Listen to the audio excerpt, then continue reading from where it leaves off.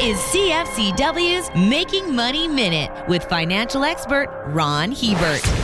The big question fixed income investors previously asked was, how high will interest rates go? Now that inflation is slowly starting to decline, it looks like we have our answer. Rate increases appear to have done their job, and unless something comes out of left field to shake up the global economy, the hiking phase is pretty much behind us. The unanswered question is, how long will they stay up? In the investment community, the consensus is till next spring at least. If they're right, it means investors have time to lock in these high rates before they start to decline. For more information, listen to our Making Money show hosted by Ron Hebert and Gord Whitehead at letsmakemoney.ca or CFCW.com.